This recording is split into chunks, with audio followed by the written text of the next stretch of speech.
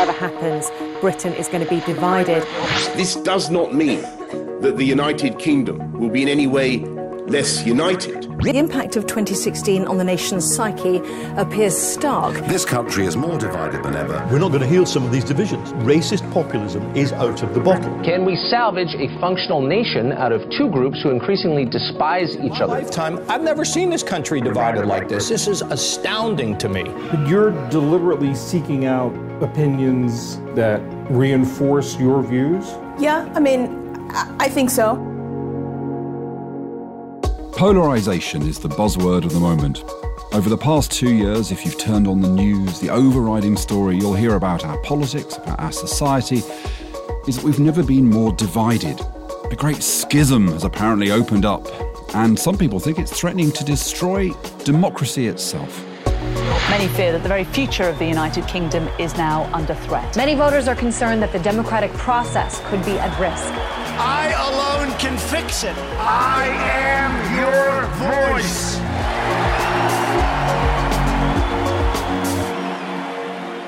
Some people blame the filter bubble and big tech and the ways that nefarious actors are using them to manipulate us. Cambridge Analytica scandal. Others say it's all about economic anxiety and inequality. The anti-poverty charity Oxfam says the UK is one of the most unequal countries in the developed world. Perhaps there's something deeper going on, something psychological that's bringing about a return to tribalism and wall building. So, you're listening to Polarised, a new podcast from the RSA. We'll be here to try to understand these forces that are driving us further apart. Are they real? What can be done about them? It's presented by me, Ian Leslie, and by Matthew Taylor. The podcast isn't about orchestrating an argument between people with opposing views. There's plenty of places where you can hear that. But it's about trying to understand the polarising political moment that we're living through right now. We should probably say who we are. Matthew, would you like to say a few words about yourself? Yes, so I run the RSA. I've been doing it for 12 years.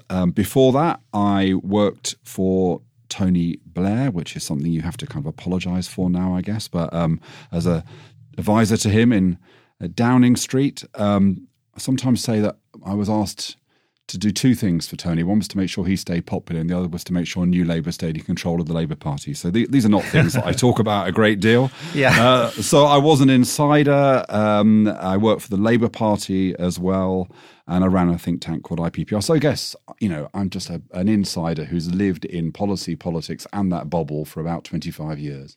And what about you, Ian? So I'm a journalist, a writer, an author. I've never worked in politics, but I sometimes write about it.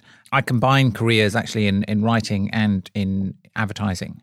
I've written a couple of books, one about the psychology of liars and lying, considering I'm interested in advertising and politics. It seemed sort of inevitable and pertinent at the moment. And another book about curiosity and the sort of desire to learn and find out, which I hope will be a component of this series. And I'm now writing a book about persuasion and how the psychology of communication and conflict, which is obviously a big part of what we'll be talking about when we talk about the sort of polarisation of the political sphere. One of my big hang-ups is I've never managed to write a book. Well, I wrote a book with my father many years ago, but it wasn't very good. In fact, it was embarrassingly poor. But you've written books. I'm trying to do it, but I can't do it. So I think I will defer to you at all times because you've actually managed to sit there and do it. Is there anything about me that you find impressive? No. Okay. Right. Well, no, I mean, the difference between us is that I like to sort of pontificate and you actually like to do stuff. So, you've worked in government, so, you're more of a doer. I'm more of a sit around and talker. Thank you for that. Those words of comfort. People are absorbing an entirely different reality. The world is so polarized now. You've got Donald Trump and social media and people screaming at each other. Are you part of that polarization? It's a good question. I don't think so. So in a minute, we'll be diving into the world of political sociology. Trying to make that sound really sexy. Actually, it is. And asking whether or not we've become a nation of two tribes, liberals and authoritarians. But before we get stuck into our main topic, we thought in this era of extremes, we should be upfront about our own fiercely held opinions on whatever the subject that's currently kind of seizing us is, in a segment that we're going to call Stop Polarising Yourself. Ian, what's getting on your nerves?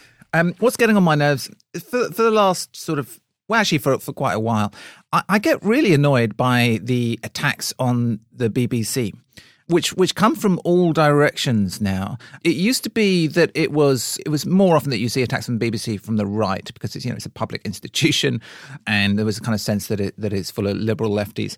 You now see the most virulent strains of attacks on it from the Corbynite left, and also from the kind of hardcore Remainers. And it seems to have just become this game of kick a ball where you kick the BBC if your strongly held view is not the sort of dominant mode of discussion on the BBC. And people can always kind of point to things and say, oh, well, that's just you're not balanced enough, or your balance is fake, and so on. What they're not taking responsibility for is that if you undermine trust in the BBC, we've got nothing left. Talking about, are we a nation of liberals and authoritarians? We'll get into it in a minute. The BBC is one of the things I think that's kind of standing between us and a full-blown culture war, like they've moved towards in the US. So I just say to people, be very... It's good to be critical, skeptical of what the BBC does. Of course it is.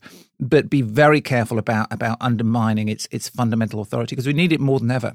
Now, I think, Ian, we could do the BBC as a topic for one of these conversations, actually. I think it is a polarising issue. As someone who appears on the BBC quite a lot, I agree with you.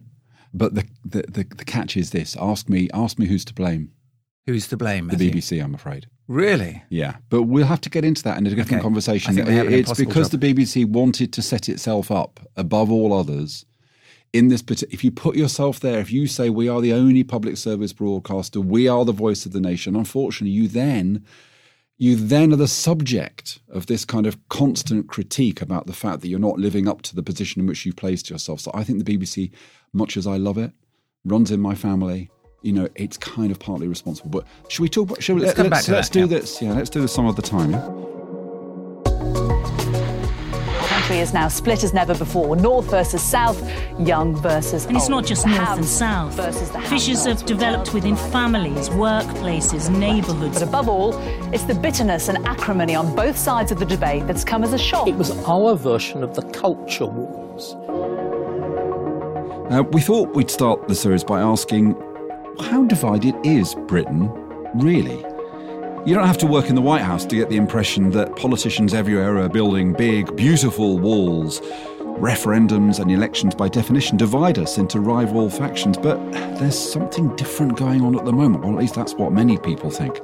Now, divides in politics aren't new. That's what democracy is about. But are they deepening? Are they becoming more bitter, more entrenched? And also, are the nature of those divides changing? Does the old left-right split still apply? Or are there new, different splits emerging in British politics? Commentators have written at great length about left versus right, about the young versus the old. That was something we heard about this week from the Resolution Foundation. We hear about somewheres versus anywheres. But is there one big divide all of those are missing, or that runs through all of those? Have we become a nation divided between liberals and authoritarians? To help us understand whether that liberal-authoritarian divide is the kind of new big schism in British society, on the line we've got Paula Surridge, a political... I want to call you Sturridge. A lot of people get that wrong, Paula. They didn't used to, but a certain footballer has made that a lot more common. Yeah, right, OK. Well, I will remember it. Surridge. You're a political sociologist, senior lecturer at the University of Bristol. You're an all-round expert on public opinion. We couldn't have anyone better to guide us through this conversation. Hello, Paula. Hi. So let's start with the divide I grew up with, which is the traditional left, right, Labour, Conservative divide. Now, in many ways, you could argue that actually our political parties seem to have reverted more to that left-right position than in the past. When I was involved in frontline politics, it's all about triangulation and winning the centre. That doesn't seem to be what's going on. So when it comes to public opinion, does it make sense? Is it useful to think about that traditional left-right divide? It is still useful to think about that divide, certainly. It hasn't gone away completely, as some American political scientists have claimed recently. It is still important, and it is still a good indicator of how people will choose a party, how they will vote. But it's certainly not the only indicator. And I think, for me, what has been changing is not so much that the left-right has gone away, but now we've got this kind of overlay of another dimension. Just in case our listeners are wondering where they are on this spectrum, as I understand it, there are kind of is it like 5 questions that you ask to find out how authoritarian. Can you run those questions? Can you remember what those questions are? So just so our listeners can check. So we have. They're all whether you agree or disagree. Young people don't have enough respect for traditional values. So again, a traditionalism thing. Yeah, okay. Censorship is necessary to uphold moral values. We should be tolerant of those who lead unconditional lifestyles. Yeah. For some crimes, the death penalty is the most appropriate sentence, and people who break the law should be given stiffer sentences. Questions 2 to 5, I've got those. Go back to the first one again, though, because that was the only one where I didn't feel my kind of liberal knee-jerk response. Go do the first one again. So young people don't have enough respect for traditional values. Oh, dear, I don't know about that. So this is my age. This is my age. It's changing. It does change as you get older. Traditional values. Okay. I mean, what young people are a pain in the arse. That is a slightly different position. I think that's a kind of sociological judgment rather than a political. Ian, what did you find? Were you liberal on all those, Ian? Yeah, I see what you mean about number one. But I don't know. I think I guess I wouldn't phrase it as I wouldn't see it. I don't think of it as a problem with young people. But I do think some traditional values are sort of worth upholding. So maybe I'll be a bit stronger than some liberals on that question. On the others, I mean, they were. I'm fairly sort of squarely on the liberal side of them. The death penalty thing is really interesting because Paula, you will know, but I think it was a very strong predictor of the Brexit vote. It would have been a strong predictor of that even more than economic status, even more than education. I don't think it's more than education. Okay. So. Yeah, definitely more than the economic status. So the kind of economic values, they don't predict referendum vote once you properly control for education. The death penalty item predicts it, but I think it only predicts it in so much as it is a marker of this broader scale. So actually this scale is a really strong predictor of referendum voting. If you use any one of those items on their own, you would pick that relationship up.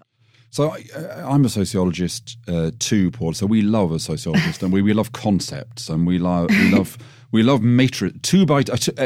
Rarely does a sociological theory avoid a 2x2 matrix. I love a 2x2 matrix. This is a 2x2 matrix you're describing, aren't you? There's these 4 positions: authoritarian lefties and liberal lefties and authoritarian righties. And is that right? It is sort of right. I tend, although I am a sociologist, I tend to divide that space into 9 positions. 9. Wow! Now so we're talking. Is this a cube we're talking about here? Matthew's getting very excited. No. 9 positions in the flat 2-dimensional space. Mm-hmm. So I divide each of the dimensions into 3. Okay. So you have got the kind of left liberals on one end and the right authoritarians in the other, but you've also got some in the centre. So on both of those dimensions, you've got a centre group as well.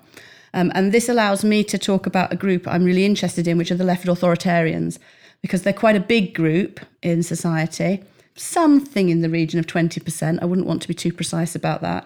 But of course, they're cross-pressured in terms of how they might vote. So they're very left-wing economically. They're in favour of nationalisation, redistribution, welfare state.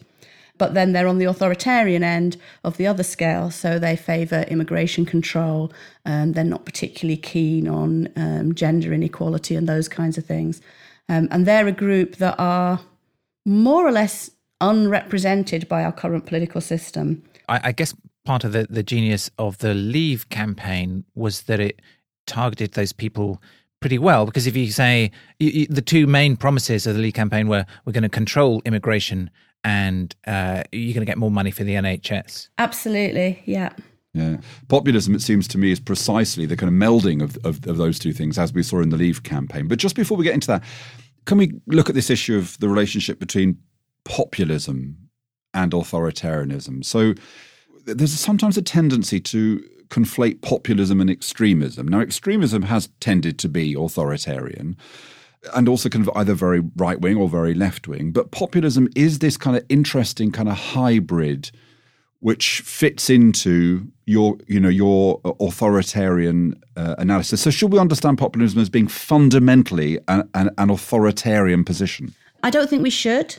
So it would be entirely possible to have populism that's much more based on economics than on these kind of issues. These issues are the basis for populism in most of Europe and arguably in the US at the moment as well.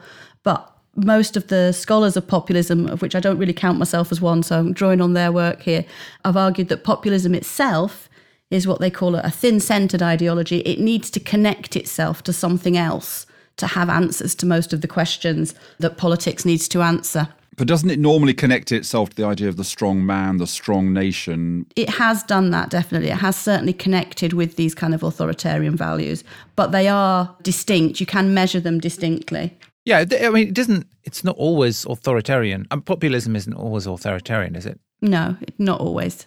I mean, a left-wing populism is not necessarily authoritarian. I don't know.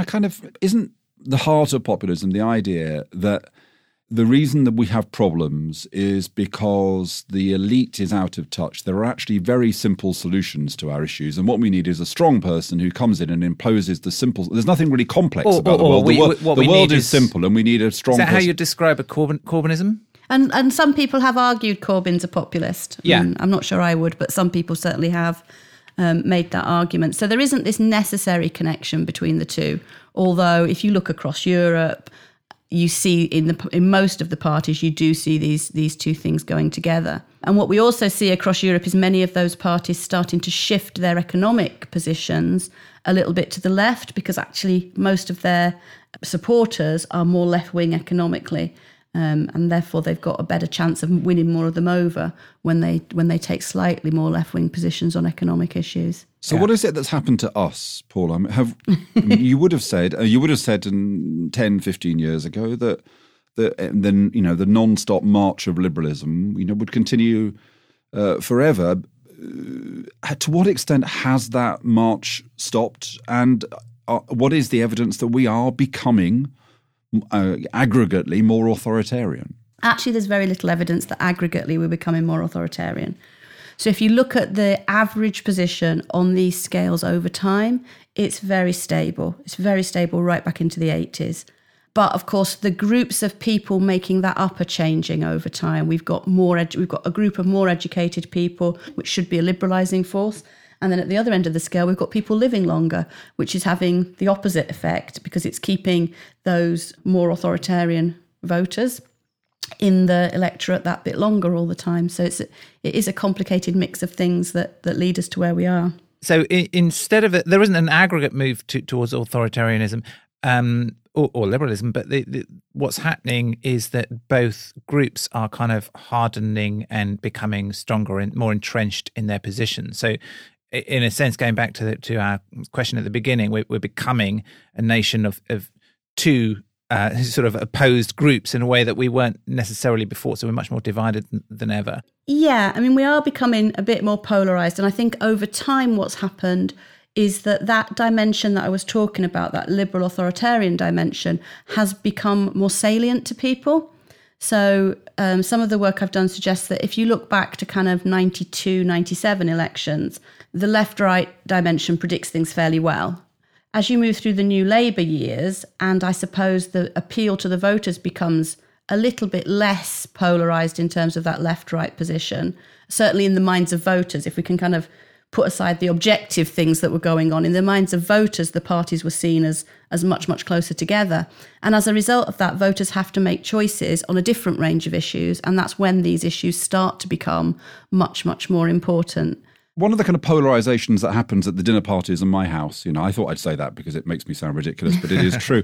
A polarization I notice is a polarization between those who say you need to understand people whose opinion you have to understand Brexit voters. You have to kind of read the books about Trump voters, reach out, as it were, to those with authoritarian populist tendencies versus those who say, no, you shouldn't reach out to them at all. The reason they do this is because they're not very educated, and you've just got to kind of continue to bang on about the fact the world's not really like. Do you think, I know you're a sociologist, not a kind of counsellor, but do you think that, one should reach out to people? Is there a basis for liberals to reach out to authoritarians, or are they just completely different kind of discourses? Well, I think there is a place for people to reach out and to try and understand each other a little bit better. I'm really opposed to this, the kind of they're just stupid argument, which I have heard using education as a marker of intelligence, which is entirely problematic in the first place.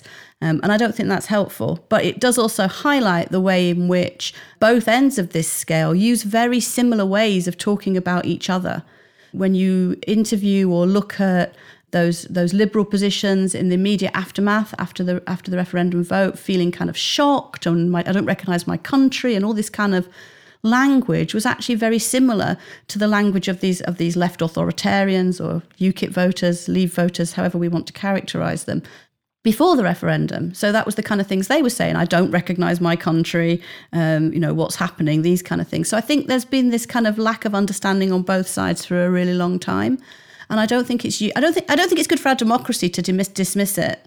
You're talking about maybe as many as 1 in 5 of these voters, and I don't think it's helpful to just keep saying, well, actually, you're just wrong.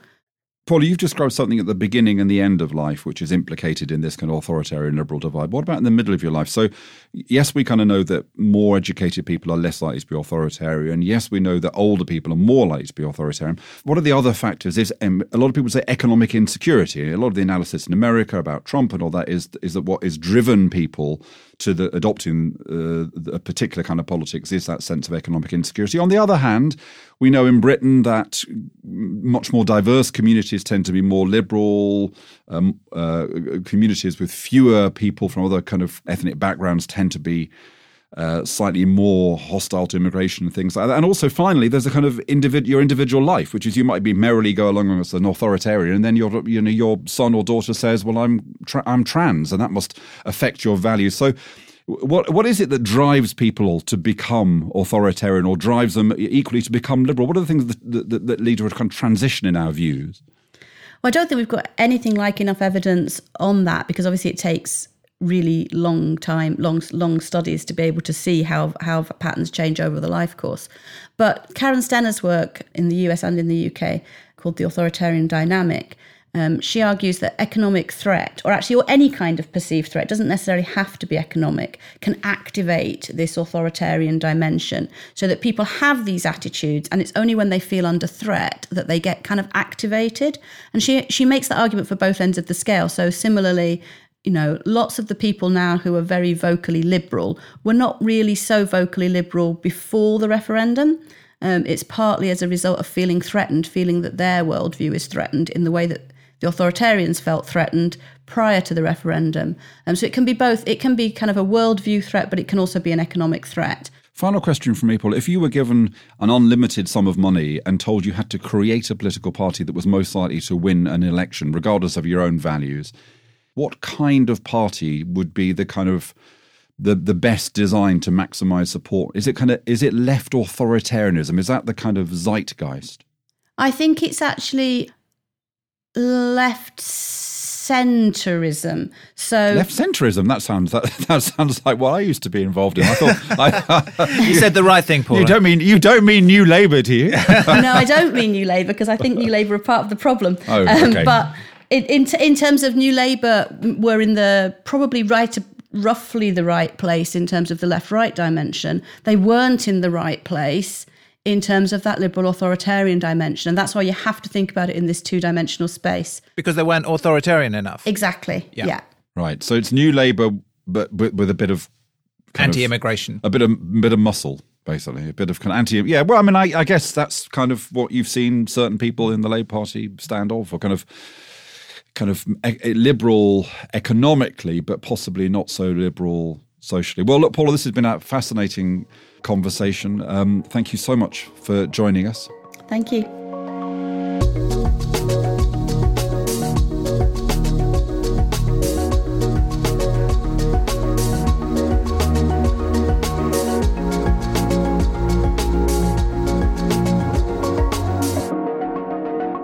Before we go, in each episode, we'll be sharing something that we've read that we think you should know about that might have been buried in your newsfeed. And I was really struck recently by a piece by Benedict Pringle in Political Advertising. It was online, all about why there are fewer election posters in people's windows. And as soon as you kind of read about it, you go, oh, yeah, that's a good point. We used to see a lot of those around. And now we see some, but it does feel like there's not as many as there used to be. We've had local elections recently in some parts of the country, so you might have noticed this yourself. So why is it happening? There's a couple of theories. One of them came from, I think, from Ian Dale on LBC, who said, look, what's going on here is that people are afraid that if they take a political stand of any kind, then they'll be subject to aggression, particularly on social media. So Benedict's suggestion is that the old social kind of norms that bound people together have decayed. So in other words, it's more of a social risk. You know, you used to be able to put up a Labour poster and a Tory poster in your neighbourhood. You'd have a pretty good idea that the people in your neighbourhood, most of them agreed with you. These days, you're not sure. The risk you're going to fall out with your neighbours is greater. What do you think about that, Matthew? I've been thinking a lot about this.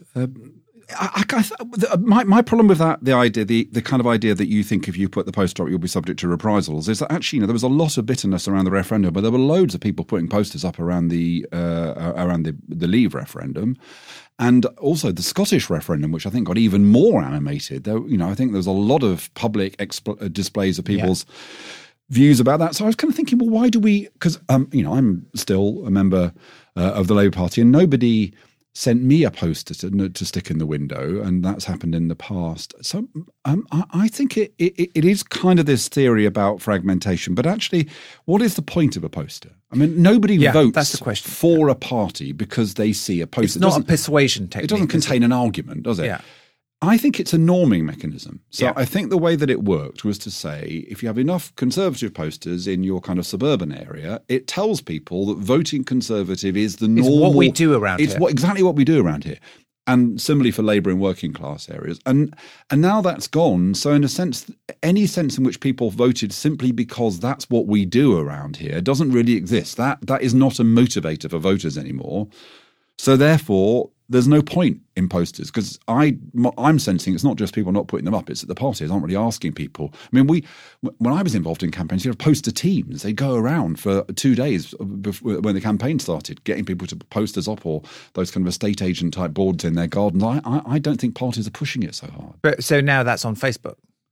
Yeah, that's the other thing. I mean, I think people are, focusing on social media. But as I say, I just think that the people don't feel that the kind of, neighbours on either side are voting Labour, so therefore I will. I just think people don't think that's how people behave anymore. I don't know whether it's true. Yeah, I don't know whether to be encouraged or depressed about this. And in a way, it's depressing that people don't want to kind of, be visibly involved in politics, and perhaps it's depressing that people aren't in kind of neighbourhoods where they feel they're in shared values. On the other hand, maybe it's good that we're not all kind of sorting into neighbourhoods where everyone thinks the same thing. that neighbourhoods are kind of communities are mixes of different political views. Maybe that's a good thing. What I always find interesting, of course, is that when this is the two parties, but when parties meet each other in the streets, the canvassing teams, and of course the interesting thing is, you always feel you've got more in common with the other side than you have with people who aren't so crazy as to spend their Thursday evening knocking on strangers' doors and asking them to vote on the basis of course, you always say it's your vote that will make all the difference. There is still, I think, a more greater commonality between all political activists than there is between political activists and those who don't give a monkey's. I think that's a very nice note to end on for this week. If you enjoyed this episode, don't forget to subscribe in the podcast app of your choice. And if you're feeling especially generous, we'd be grateful if you could leave a rating or a review. It really helps other people discover this podcast. Or tell us something else that you think we should be talking about in terms of... We've got the BBC today. Give us another thought, something else that you think is polarising our country, and we'll talk about it. Indeed. If you want to get in touch about anything like that, then email us rsa.radio@rsa.org.uk or find us on Twitter. I'm at Mr. Ian Leslie. How many followers? Very formal. I don't know. Follow him at RSA Matthew. Polarised was presented by me, Ian Leslie, and by Matthew Taylor. The producer was James Shield, with help from Alex Atack in Bristol, and we were brought to you by the RSA. See you next time.